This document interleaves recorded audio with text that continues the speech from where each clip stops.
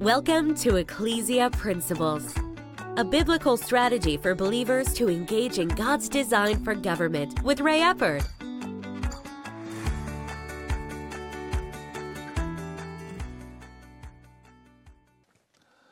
Hello, glad you could join us again today. This week we've been looking at Matthew chapter 16 through 19, and we've looked at various different aspects this week. We've looked at, the word church doesn't come from the word ecclesia. It comes from an entirely different word.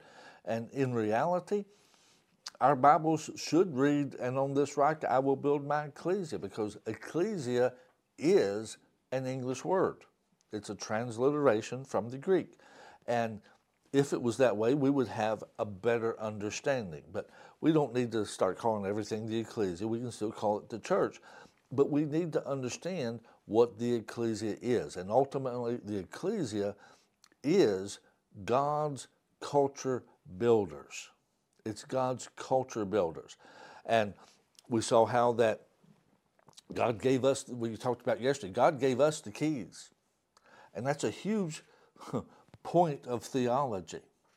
Who has the keys? Well, we heard what Jesus said. And you can hear what theology says.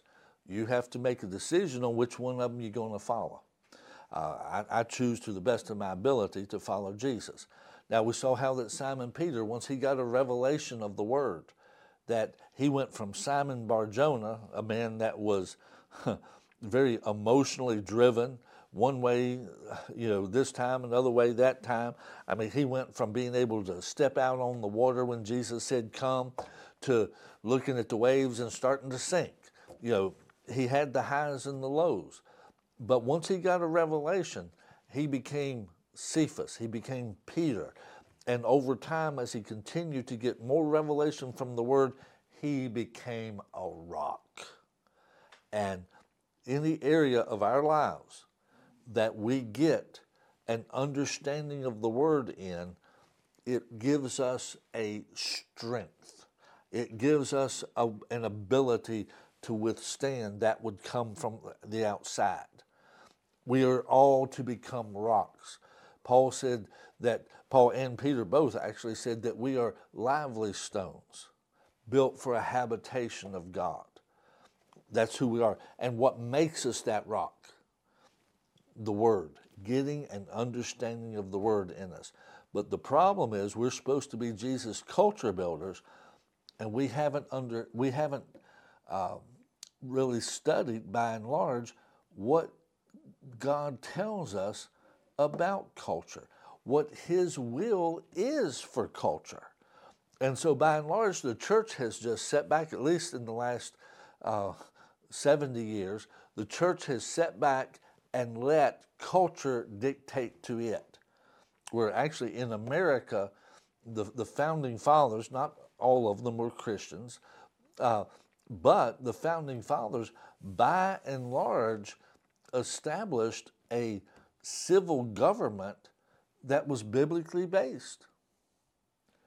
They didn't just accept. That was the whole point of the revolution. They didn't just accept what King George said. They resisted it, and then they founded a government that was biblically based, by and large. And so with that, they were rocks, if you would. It's amazing. Actually, we went to Mount Vernon 2 years ago. Our family did. And, it was amazing when you understand that George Washington actually lost the majority of his battles. I'm talking about like 75%. Now, the thing of it is, he had a whole bunch of battles that really had no conclusion, had no real winner loser. A lot of times he'd hit and he would withdraw.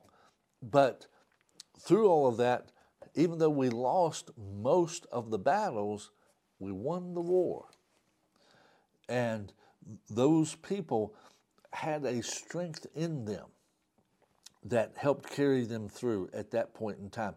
Because you can go back to the first Great Awakening. If you study that, there was such a revival that they say that about 85% of the people in the 13 colonies had the same biblical understanding of life.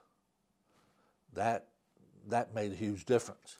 Now, that didn't make everybody agree on to have the revolution or not, but we are at a point, I call it the American Revolution 2.0.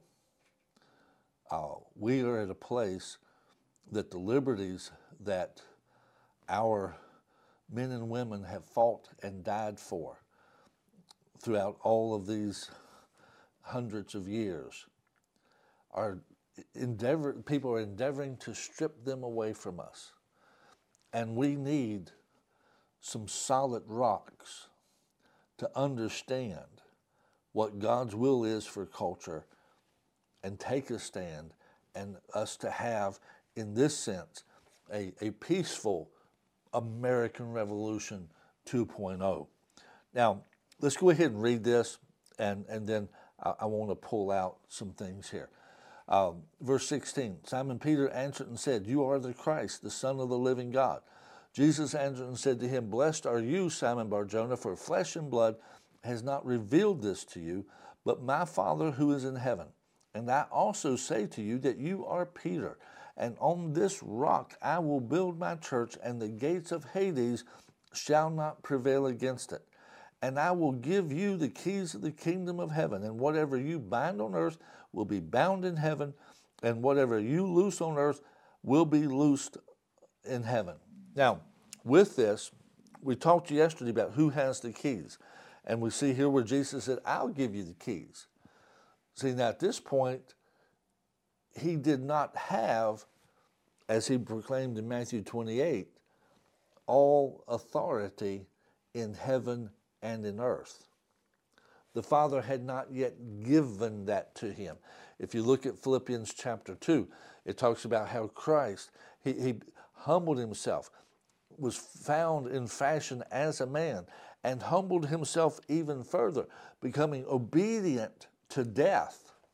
And it says, "Therefore God has highly exalted him and given him a name that is above every name, that every tongue on earth, under the earth, and in heaven would proclaim that Jesus is Lord." Now, with this, we also see from Psalm chapter 2 that after the resurrection, that God the Father gave Jesus the nations as his inheritance. So if you would, at this moment, Matthew 16, Jesus didn't own the keys to give them to Peter. That's why he said, "I will give you the keys to the kingdom." But at that point, in Matthew 28, when he said, "All power is given to me in heaven and on earth," what he's saying there is I got the keys now, boys. I got the keys. The Father has given me the keys. And at that point, he gave us the keys to the kingdom of heaven on earth. It's up to us to advance the kingdom of heaven on earth. That's our responsibility. If you would, and he followed up with, "Therefore, go. Go. Teach all nations." Go, all nations. Mark 16, go into all the world. Preach the gospel to every creature. He's basically saying, if you'll permit me to paraphrase it, you go into the earth, I'll give you the keys of the earth, I'm going to go into heaven. I'm going to go into heaven. If you would, this is the fulfillment of a prophetic aspect of the day 4 of creation, when God made the sun and the moon. And he said the sun, representative of Christ, was made to rule over the day. There's no night in heaven. There's no evil in heaven. Jesus is seated on the right hand of the Father in heaven. He is ruling the day. But he made the moon. And he said the moon was to rule the night. If you would, 1 John chapter 5 says that this whole world lies in darkness. See, the moon is a representative of the church. We have no light of our own. We have no light of our own, but yet we are the light of the world. Where do we get our light?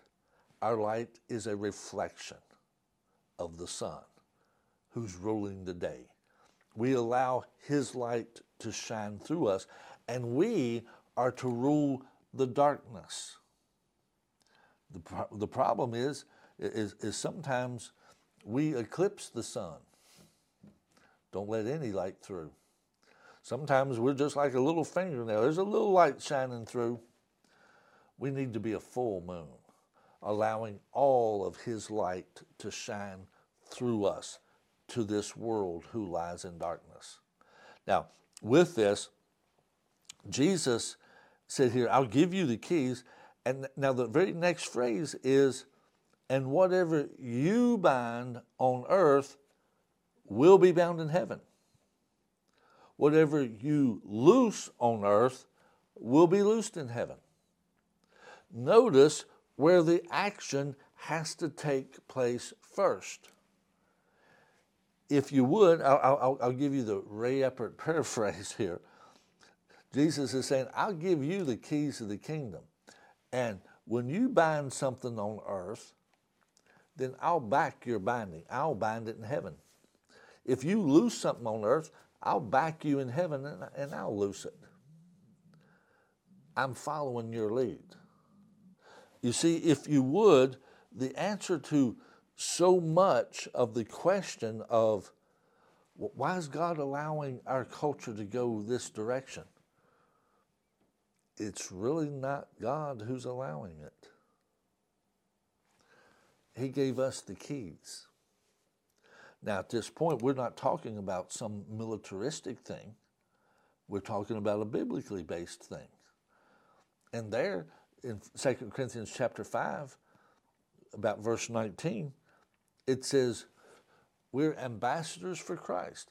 We are a diplomatic group. We're trying to win people. It is our job to win people to the kingdom, and it's our job to win them to the things that God approves. It's not a militaristic or an enforcement. It is a winning of their hearts, because we have the ministry of reconciliation. We're to win them diplomatically to becoming reconciled with God, to where their lives are in alignment with what he wants, to where our society is in alignment with what he wants it. We do it in a diplomatic thing. But with this, the key thing to understand is we've got the keys, and if we don't bind, heaven won't bind. If we don't loose, heaven won't loose. If you would, God has said, I'll back you. Here's the keys. I'll back you. Basically, as long as we follow his word, not act like idiots. But I'll back you. God bless you. Think about it a little while. See you next week. You've been listening to Ecclesia Principles with Ray Eppert. Follow us on YouTube and Facebook on our Ray Eppert pages. This program was brought to you by Victory Worship Center and World Outreach. Services Sunday 9 o'clock and 11 o'clock, 200 Hammond Lane, Stanton, Virginia.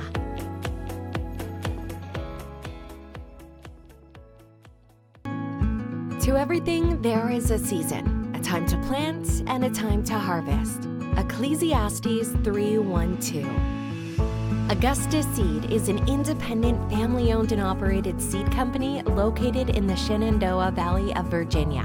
They provide quality seed, first-class genetics, and affordable prices.